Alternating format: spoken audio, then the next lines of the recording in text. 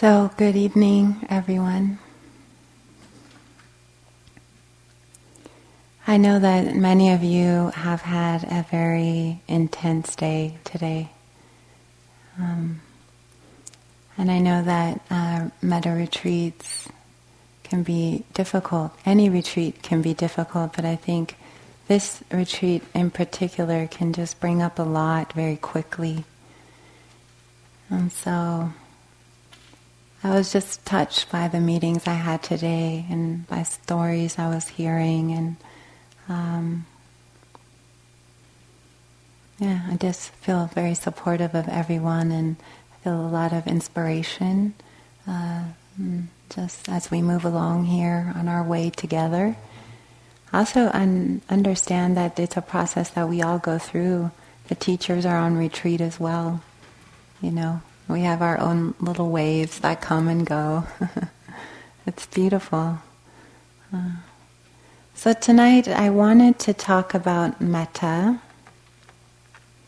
but I also wanted to talk about metta in the body and how this practice affects our body and how we can transform our views about the body, how we live in our bodies, and all of the different experiences that we can have with the body and healing and all these different things through some of these practices that we're doing.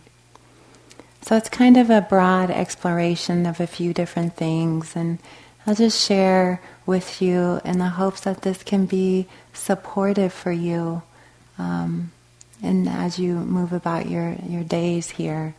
And hopefully you can use some of this information and it will fuel your practice a bit.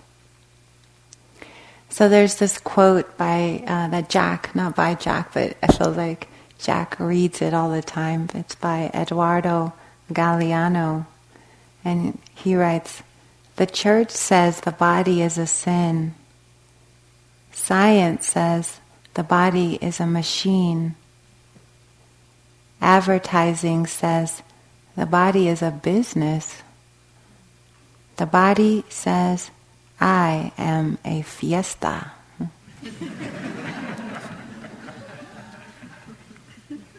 Are you all having fiestas today in your body?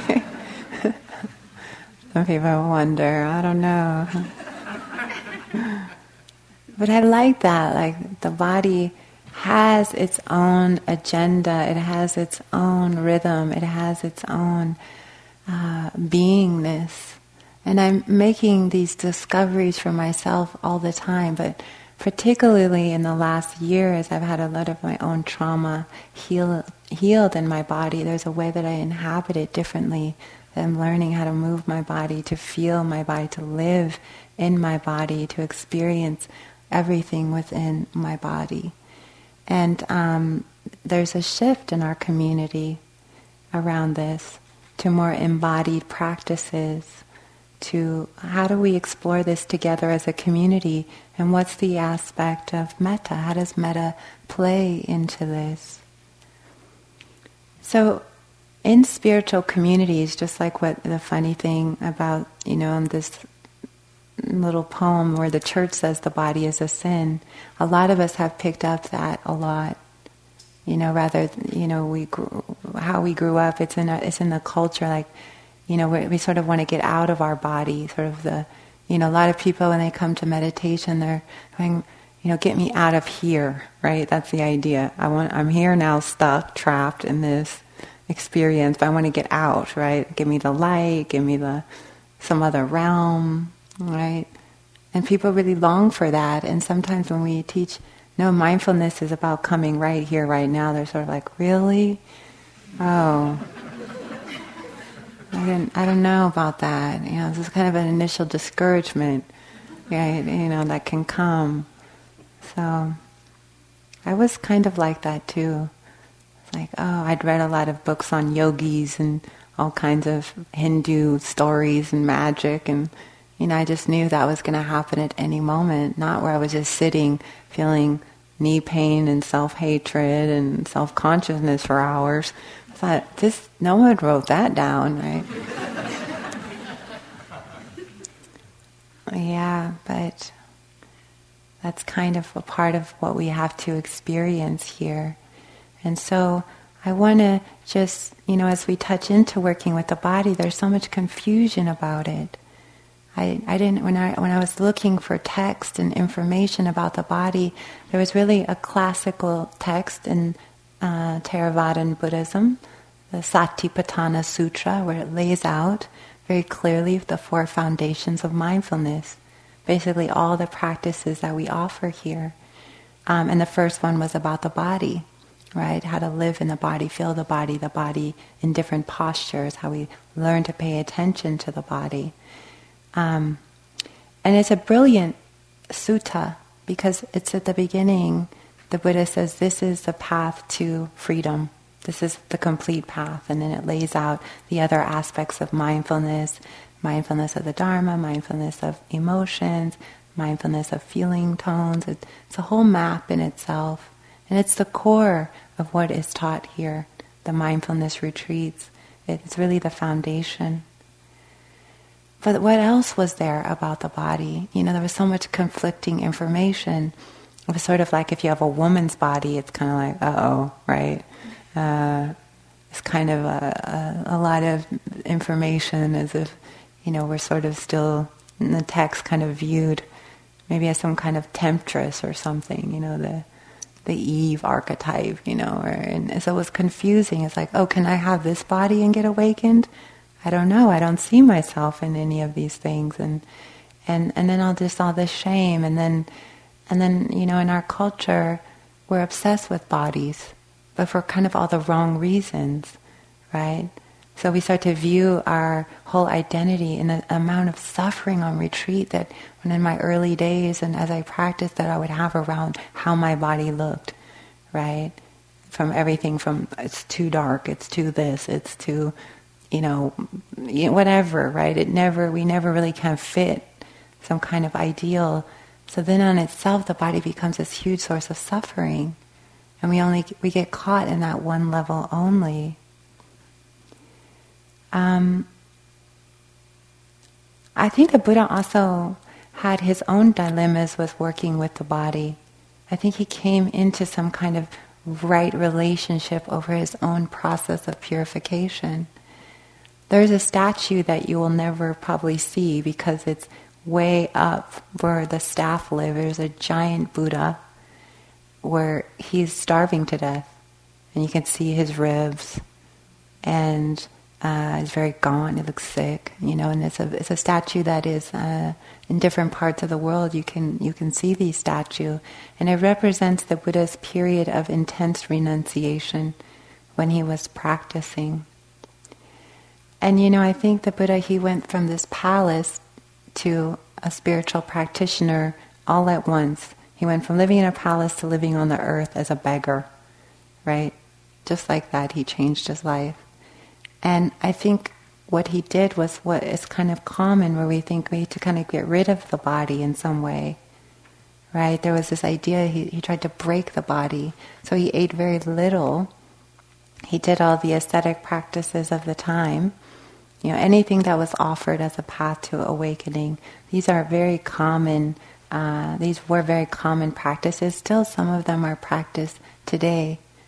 The Jain religion is sort of inspiring to me. I couldn't imagine living naked on the earth day after day, but they still practice like this.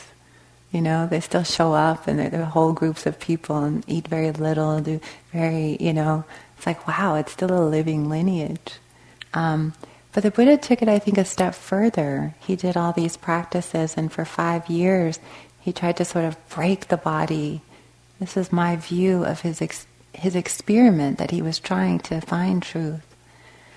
So they say that one day he stood up and then collapsed. He needed to go to the bathroom, and then he stood and he fell, and he thought, this isn't the way, right? And it was like, what am I doing? I don't even have any strength. I can't even pay attention, right? And what have I been doing all these years, living on a grain of rice a day, right? I don't know, this doesn't seem wise. And they said that in that reflection that he remembered a time when he was very young, a child, and he was happy in his father's garden, And he was just sitting in an apple orchard or something like that. And he just very naturally, with a lot of peace, fell into a very deep state of samadhi, concentration. And as he reflected, he thought, no, that's the way. Like, why am I struggling? I'm fighting. I'm not taking care of this body.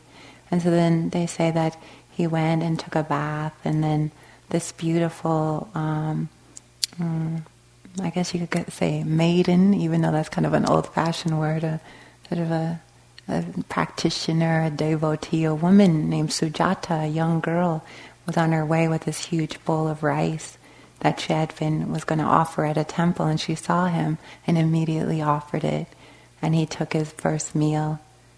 So also I like to look at that as the balance of the feminine.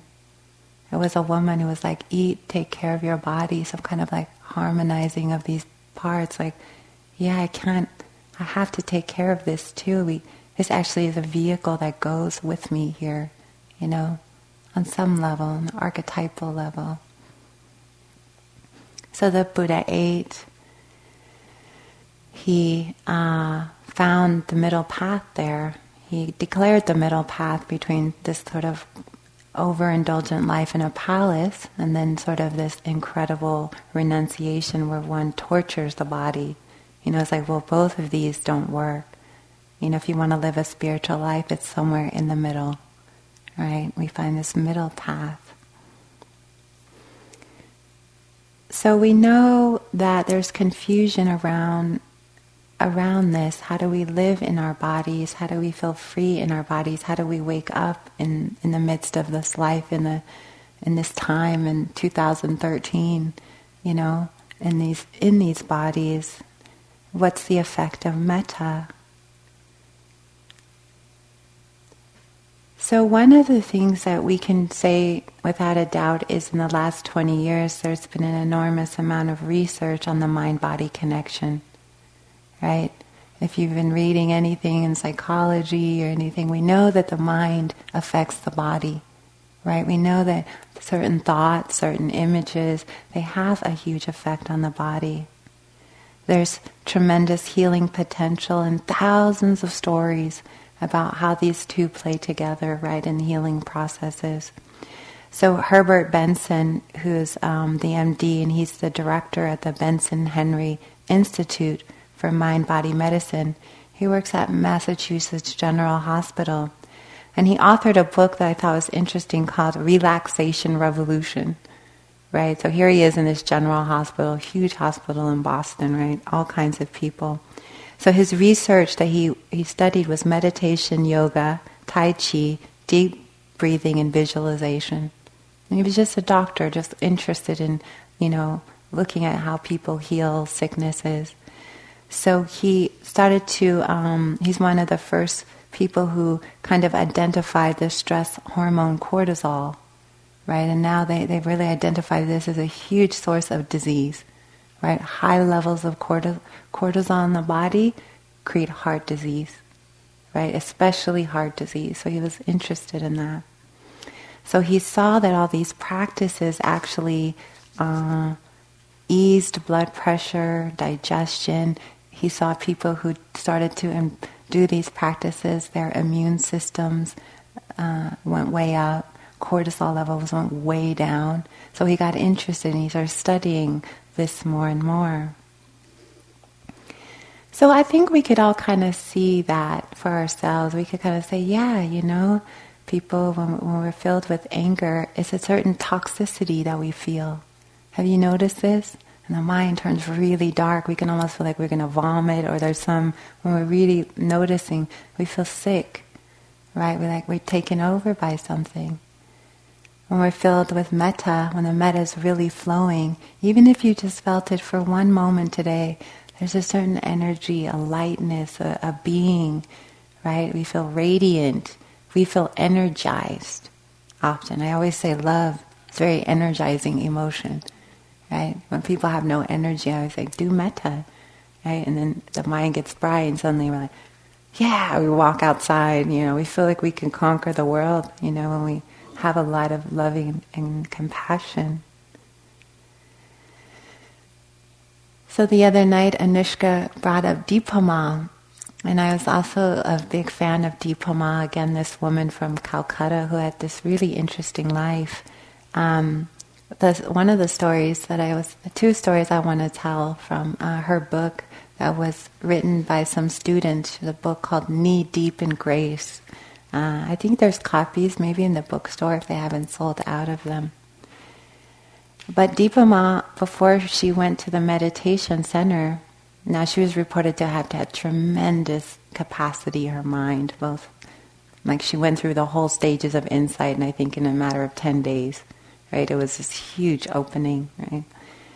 But Deepama had been in bed for 5 years before she went to the meditation center, really stricken with grief and was near death, was sick, right? Was so saddened by the loss of her child and her husband, particularly her husband. They were very, very close. It said, Joseph told me a story. He said, Deepama, Joseph Goldstein, really adored Deepama. So did Jack, but particularly Joseph has spent a lot of time with her, going to Calcutta regularly to visit. He said Deepama crawled up the stairs into the meditation center, crawling because she was so sick, right? She couldn't even walk. She was so debilitated by years of grief, by just illnesses in the body, the suffering of sorrow. And she crawled into the meditation center. And then within a period of time, her body became completely healed. So there's all kinds of stories about her. Another story, her metta was obviously kind of legendary. Jack once told the story, Jack Cornfield told the story, he was having a very hard time. He was in India and he thought, I need to go see Deepama. So he went to go see her and he said, will you give me a blessing? And then she stroked his head and hugged him and she put a light around him. And he said for 2 days he had this bliss smile plastered all the way back to his face, all the way back to the United States. He was flying in airports and he didn't even notice. It was just like this transmission, right, of her metta and her big-heartedness.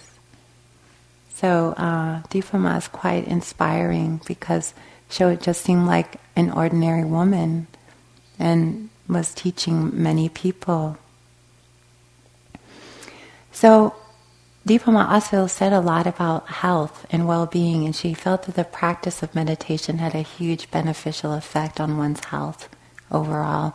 She felt like it could help heal different things. Now, we can't say that it can heal everything because we do have the laws of karma. Things are as they are. But the chances of us working with whatever conditions we have with a loving heart, the chances of improvement, we could say, are higher. I think we could all agree to that. Science would point us in that direction. Also, neuroscientists and Buddhists are having a love affair right now, if you haven't noticed. Just when I was last week down at the Monday night class, there was Cliff Soren again. He leads the Shamatha project over at UC Davis. They do a lot of research here, right, on the yogis in the 1 month. And he was recruiting more people. If you've ever sat, we want to take your vitals and come see us and then track you. And, they really want to study the brain. And there's all kinds of experiments, I guess you could say, happening on many levels. His Holiness, the Dalai Lama, is particularly excited, and he started obviously with some other neuroscientists, the Mind Life Institute, and they study and look at things around meditation, particularly compassion and metta on the brain.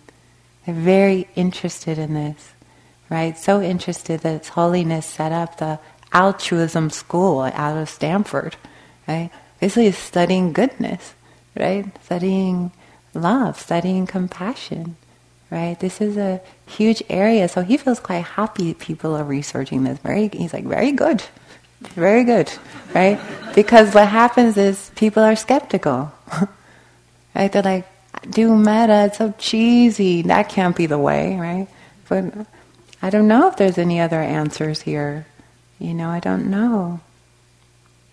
So love and compassion on the brain. One of my teachers, I have many, but one of my Tibetan teachers is named Mingyur Rinpoche. Mingyur has been on retreat for the last few years, so I've missed him a lot. I'm not sure when he's coming off retreat. He was one of the first Tibetan early wave, you could say, that was brought to MIT. He had done his first 3-year retreat when he was 13. And his father was a great yogi, was just, this incredible yogi known for, his father had done 20 years in retreat.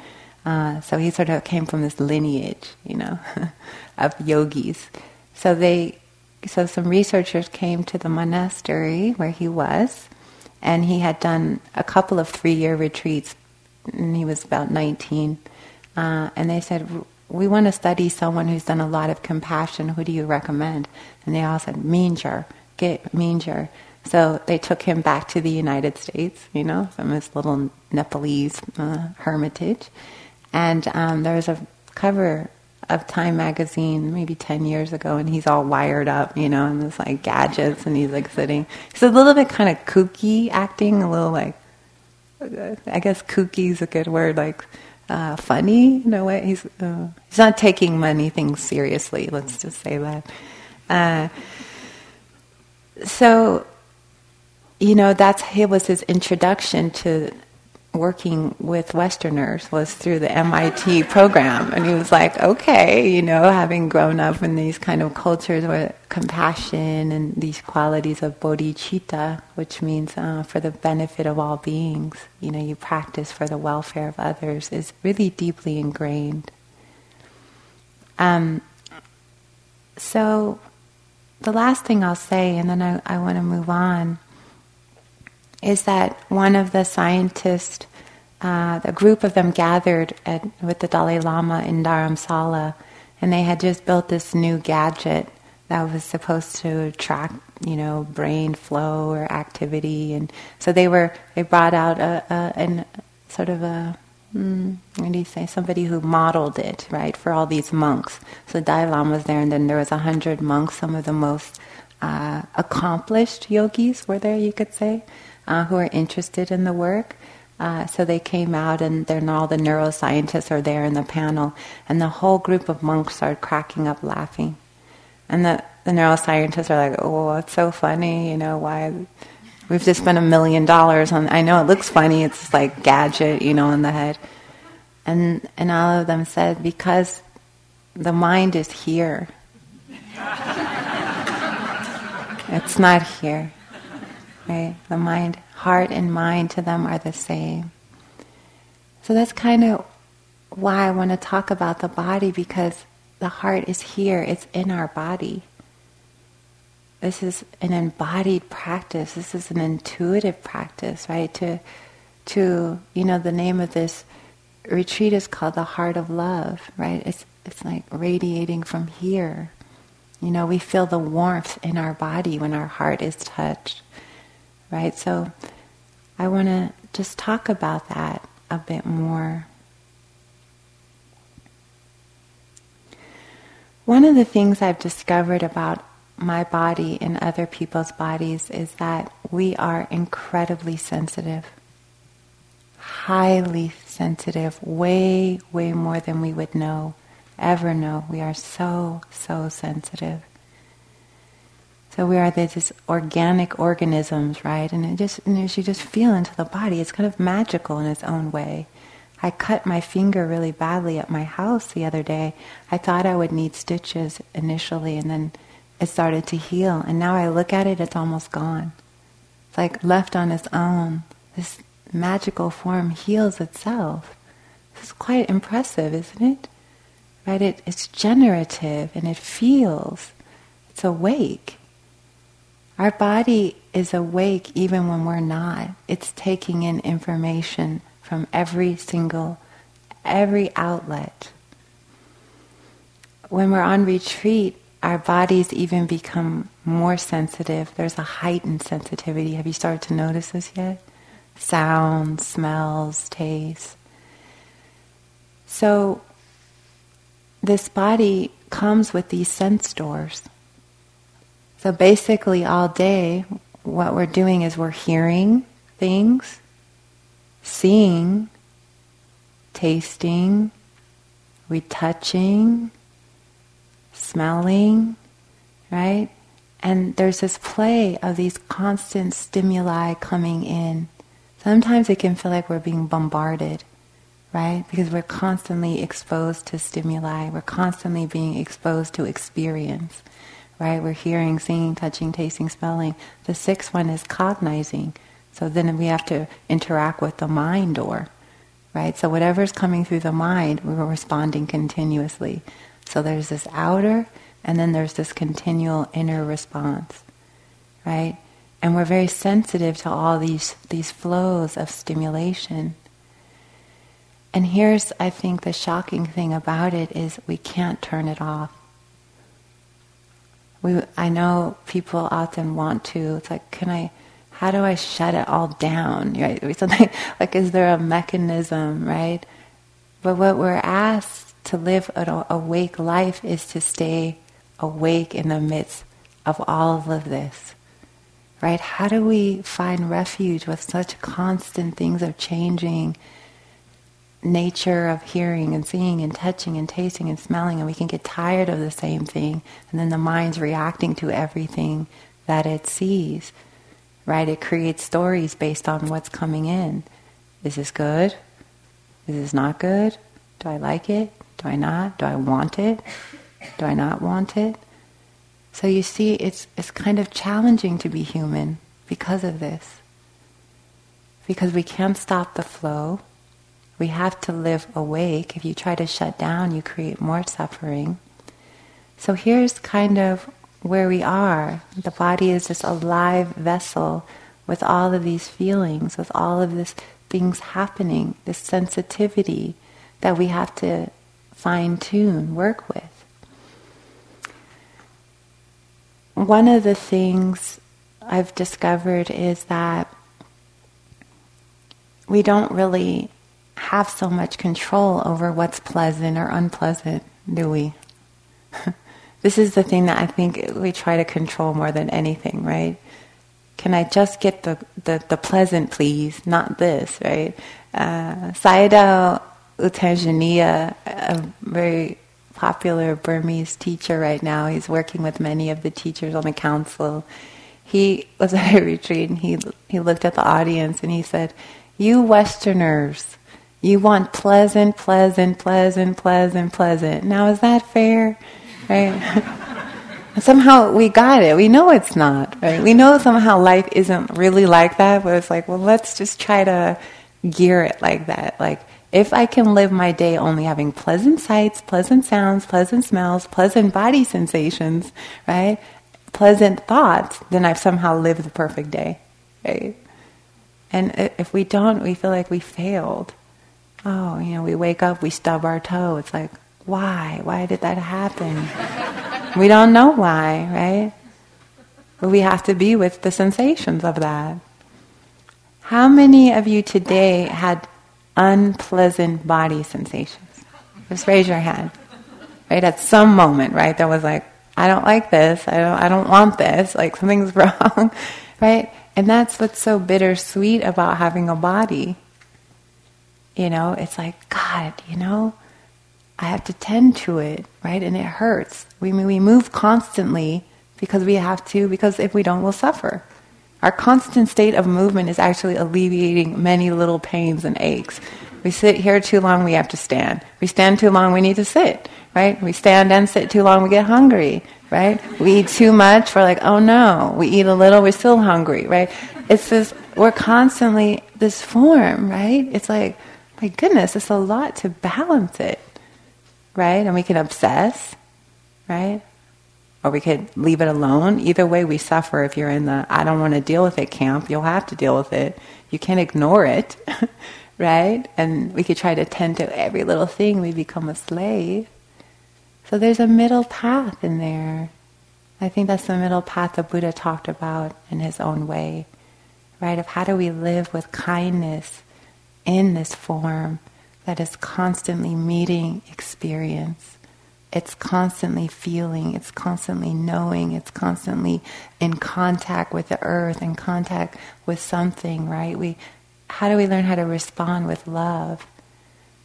I think that's what we're doing here by these practices. We're learning how to respond to this form and this mind with a loving response, right? And we have to relearn this, actually, right? This is a mystery, this form.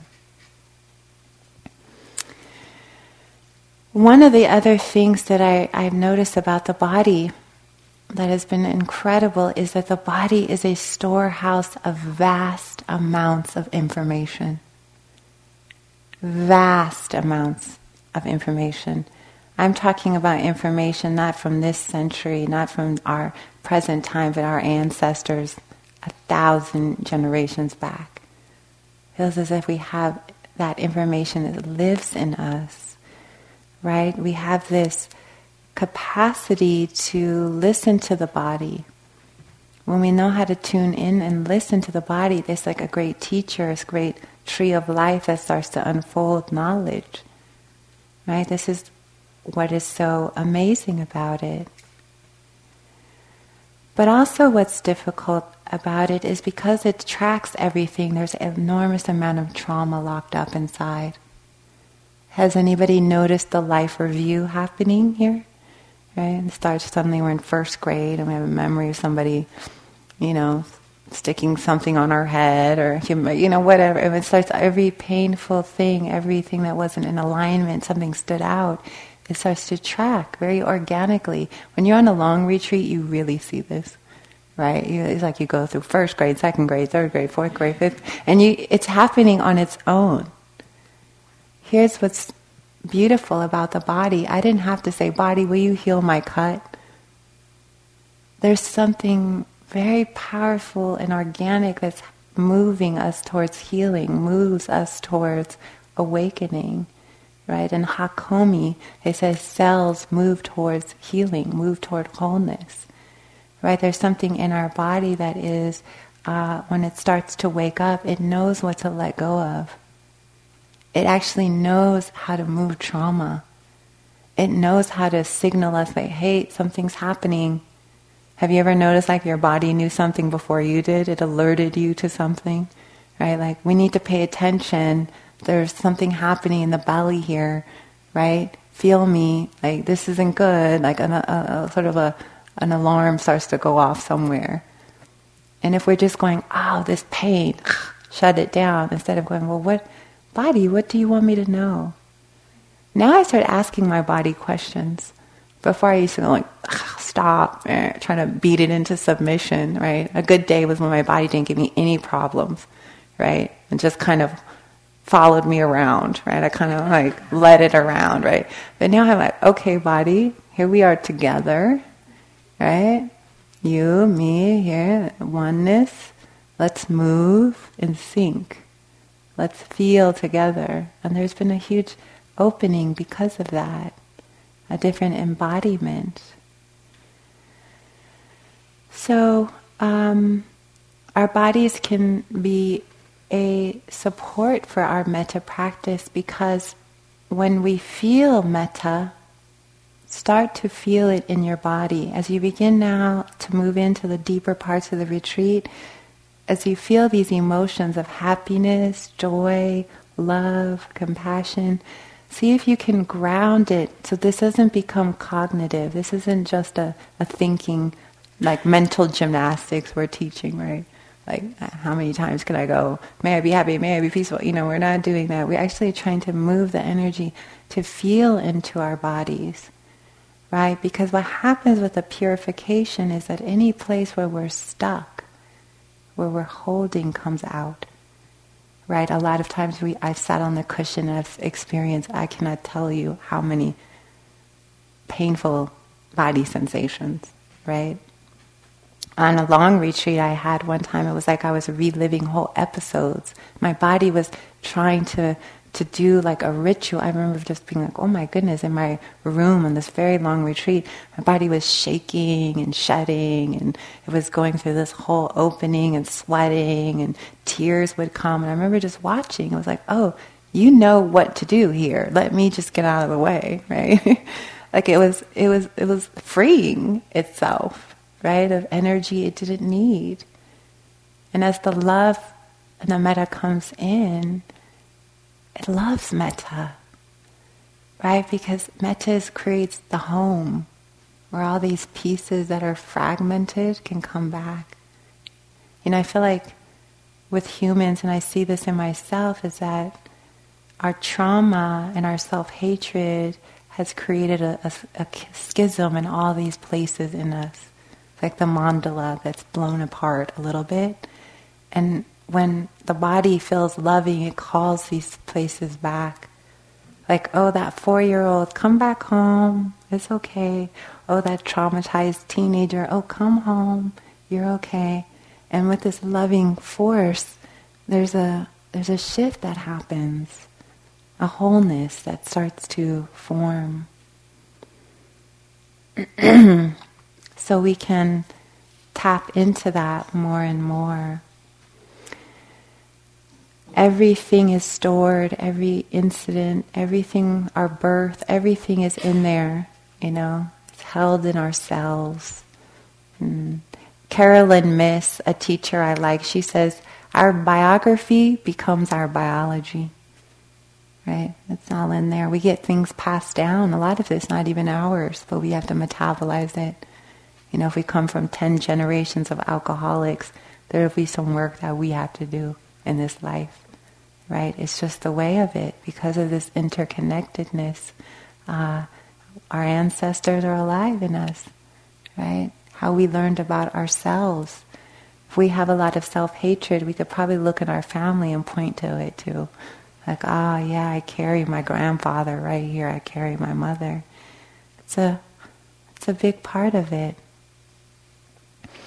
So the purification comes as we sit and we feel metta. Everything will arise out of the ethers, right? The whole body will go through processes. Some people talk about being sick. Often on retreat, people have panic attacks, right? Because the energy that we build up in the body, it processes, right? This fear starts to come. A lot of people report having horrific dreams. I can remember going through periods where it wasn't just normal bad dreams.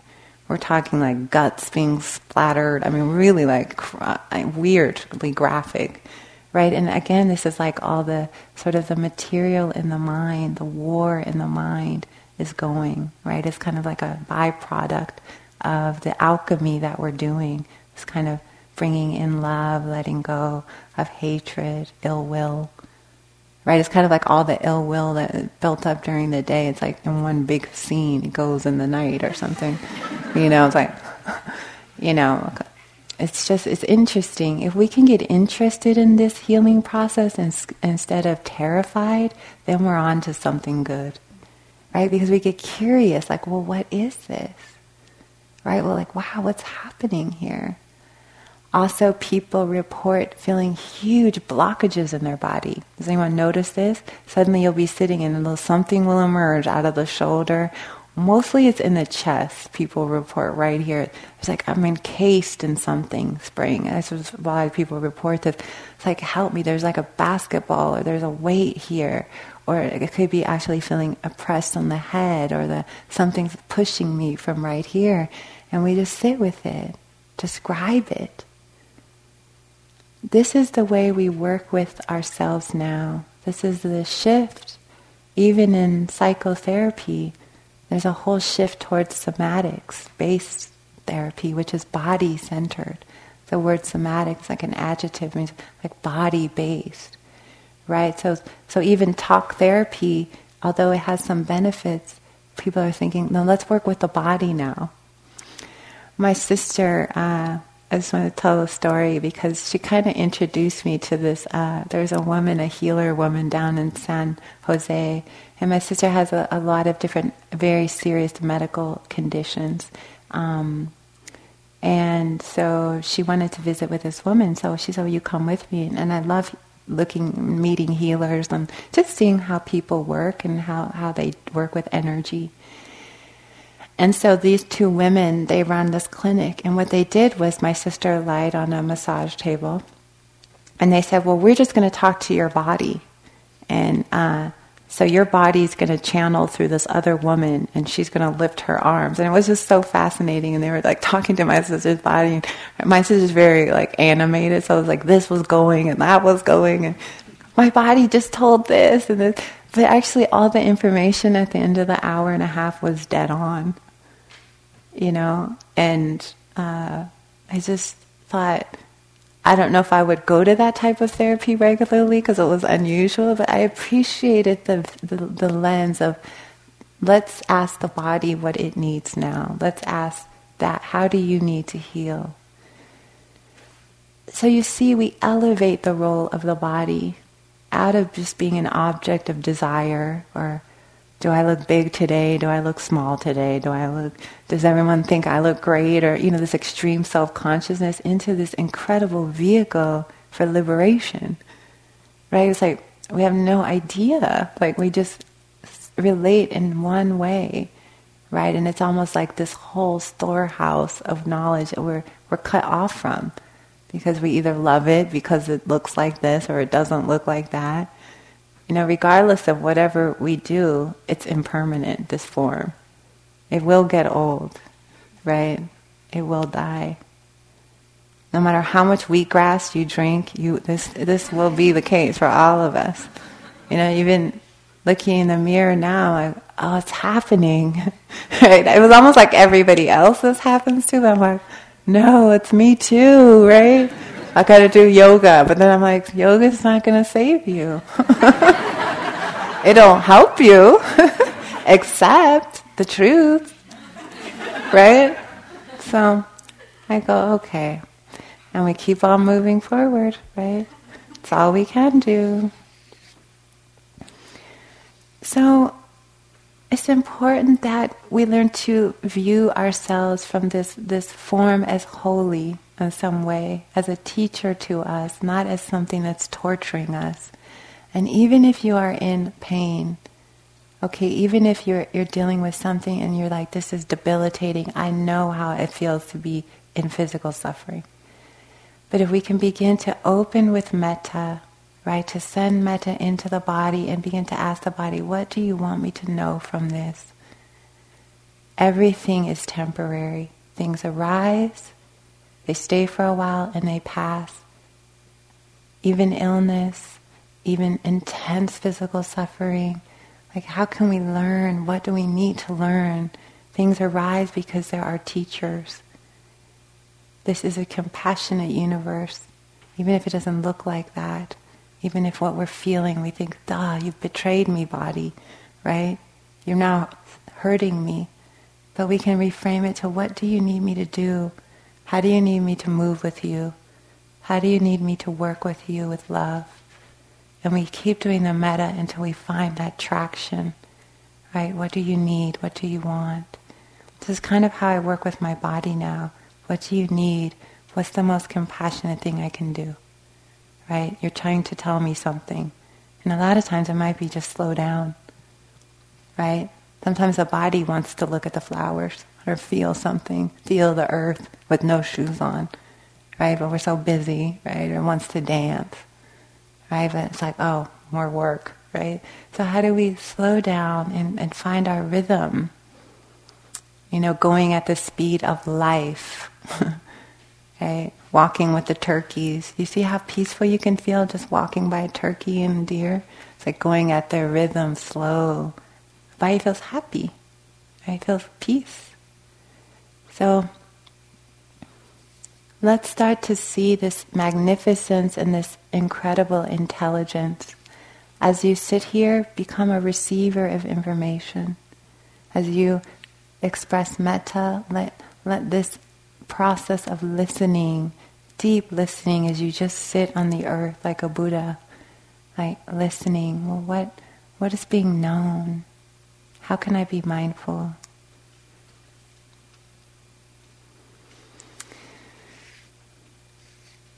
And then I think I'll just end with a couple of, I wanted to just give you a couple of little facts I found about the body, just so we can be a little bit more in wonder. Right? So 70% of the body is seawater. It's the same consistency as seawater. And it said, I was reading, it said every day an adult body produces 300 billion new cells. 300 is busy in there, right? 300 billion. The human body is estimated to have 60,000 miles of blood vessels. Right? So all this energy, all these things are happening. It's magical in some way. Scientists have counted over 500 different liver functions. It's one of the hardest working organs, and it's the biggest job is the detoxer. So can you send some love there? Right? It's wow, this whole thing is working for us. When we hug someone, this is the last one because I think this is very sweet. When we hug someone, oxytocin is released into our bodies by our pituitary gland, lowering both our heart rates and our cortisol levels. Right? So if you hug someone, again, it's an expression of metta. Right? In just that moment, you move toward kindness. The body loves that. You create a safety with metta. What we're doing here is we're creating a new home. So I encourage you, if you have moments throughout the retreat, to try to find your way home to your body, to make peace with your body if you've abandoned it or you've attacked it. This is not easy work to do. It's not easy. But can we embrace it for what it really is? The highest vehicle for our awakening, our body and our mind working together. So, thank you. Let's just sit for just a moment together.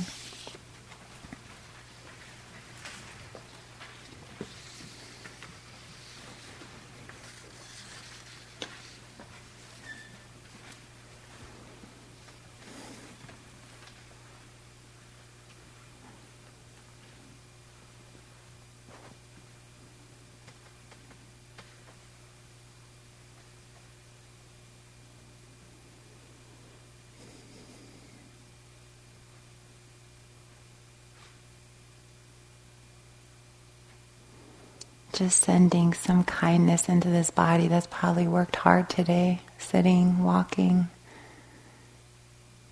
Just taking a moment to appreciate however it is, whatever it's saying.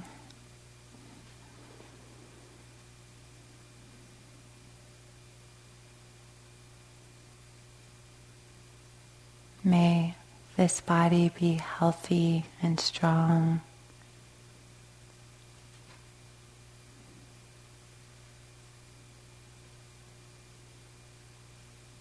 May all of our bodies be fiestas.